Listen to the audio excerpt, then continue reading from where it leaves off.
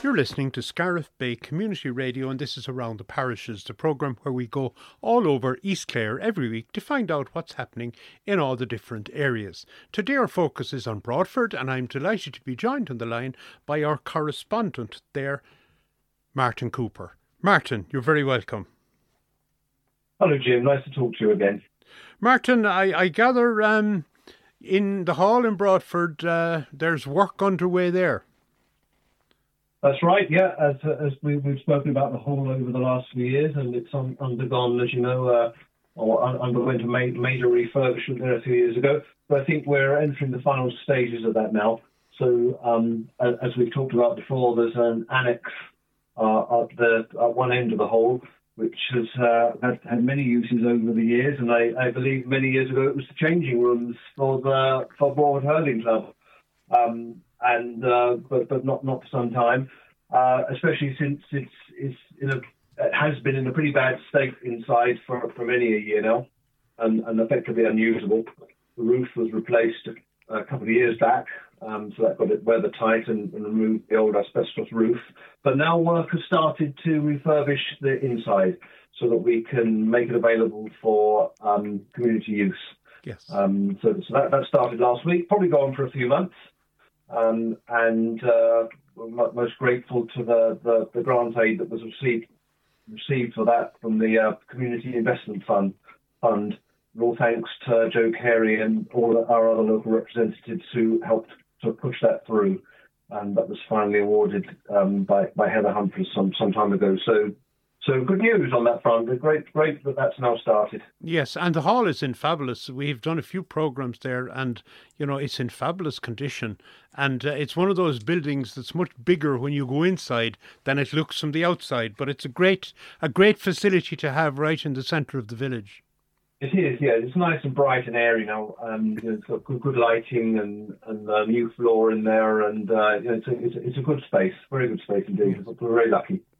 And another space you have, I know you've been talking about it before, is Kilban Church, where there isn't Mass celebrated much anymore, but it's in use, it's in community use, and there's an event, I gather, coming up soon.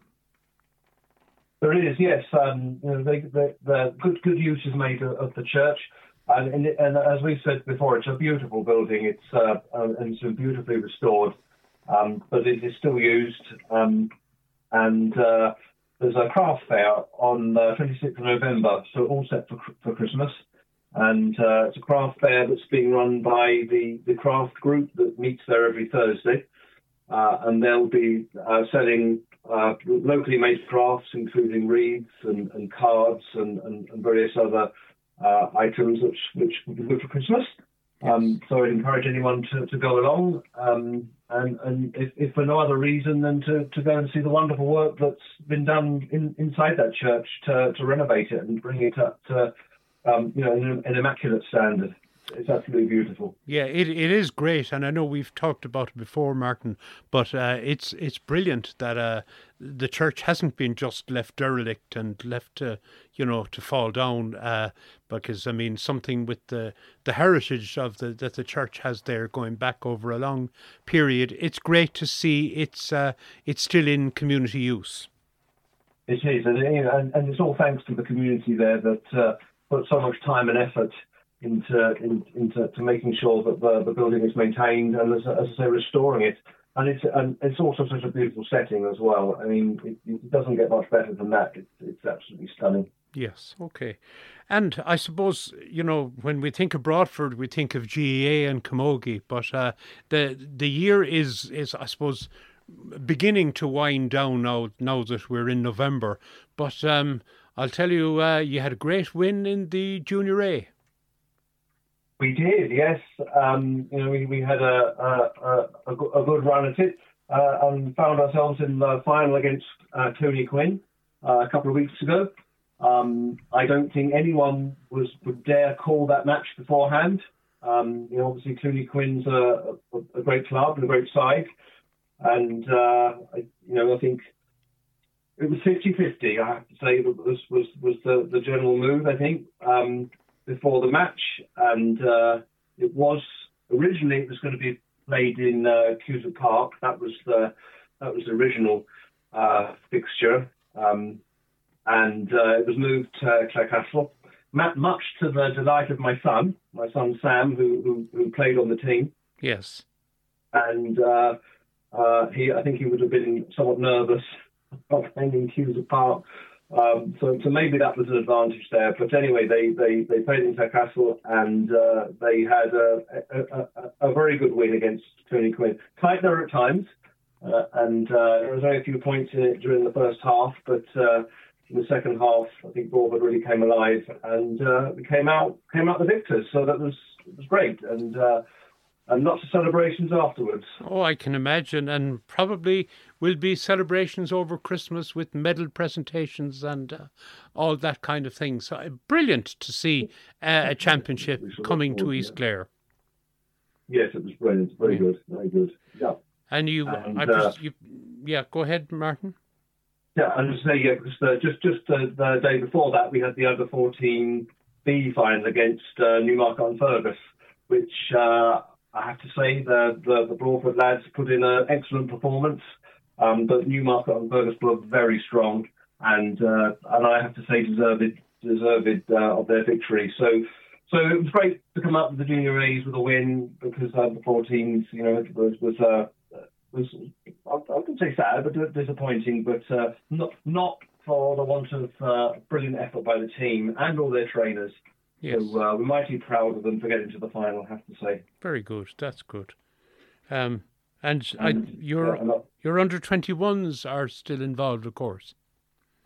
Of course, yeah. There's a couple of championships still going on. So under 21 started a couple of weeks ago, and we had a good win there against Team Mielik, and face Newmarket-on-Fergus tomorrow.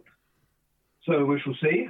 Looking forward to that match as well. Yes. And the under 16s are doing well as well. We had a win against the Banner last Saturday, and their next match is against Tulla, which I know is going to be a hotly contested match. Yes. So lots to look forward to. Very good.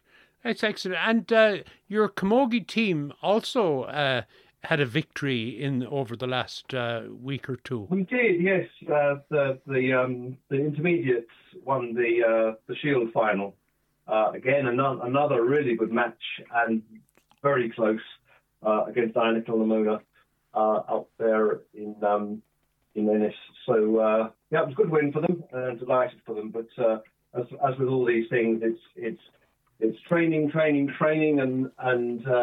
and dedication from the players and the management team that gets you that far. So all hats off to them. They did a brilliant job, and we're delighted for their win. Very good. And I gather the Camogie Club, they're heating up on the fundraising side of things. Exactly. As with all these things, nothing happens without funding. So always the perennial issue of funding. So, but you might as well have some fun along the way. So tonight we have the Camogie Curry Night in Vaughan's Bar with music from John O'Regan. So always a good event, and it'll be fun, and hopefully people will be well fed along the way. So we're looking forward to that. Great stuff. Good stuff. And now, I suppose on a different note, maybe to close, I gather there's a proposal to put a wind farm on the hill overlooking Broadford, and several proposals, in fact. Yes. And the one that's got the most attention at the moment is the one in Knockshanbo, which is between Broadford and Oakfield. And there's a couple of developments being proposed for that area, and they stretch effectively from the edge of Broadford, Gortnacoolin, out to the 12 o'clock hills. Yes. So that whole ridge there, literally from Broadford almost to Torpes, say, would be populated with wind turbines. Yes. One of the issues apparently is that these wind turbines would be the biggest in the country, 180 metres high, apparently. Good God. So it's a significant development, and obviously a lot of people are concerned. Obviously, a lot of people are probably for it as well because we can't deny that the climate is changing and we have to do things differently and we have to look at alternative energy sources. But there's two arguments to every case. So yes. There are certainly those that are probably for it, and I also think that the community that are against such things are actively ramping up their opposition. So there's a few groups on Facebook, I think, say the 12 O'Clock Hills and Broadford and Oakfield Community Against Wind Farms Action Group. So, there's it's a long road ahead to whichever decision comes out at the end of the day. Because it's an emotive issue for a lot of people. Yeah, it's a beautiful part of East Clare. That whole area around Broadford. I mean, we're always admiring it when we're down covering games in Broadford. No place competes with it in terms of scenery. And when you're looking around, and of course, one of the issues that cut across you.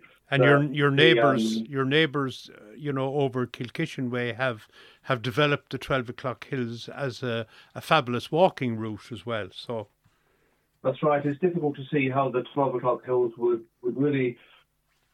I don't need the word survive, but at least during the construction of these wind farms, I think access to those hills will be curtailed because one of the turbines is right opposite the Sunyata retreat centre. Yes. And as I understand it, that I think they would seriously have to consider the viability of their operation there because you're trying to run a retreat centre in the peace and tranquility of the 12 O'Clock Hills there, and then there's literally a wind farm a few hundred yards from the building, as I read the map. Yes, I know. But so it's and these things are huge. So so if any of your listeners have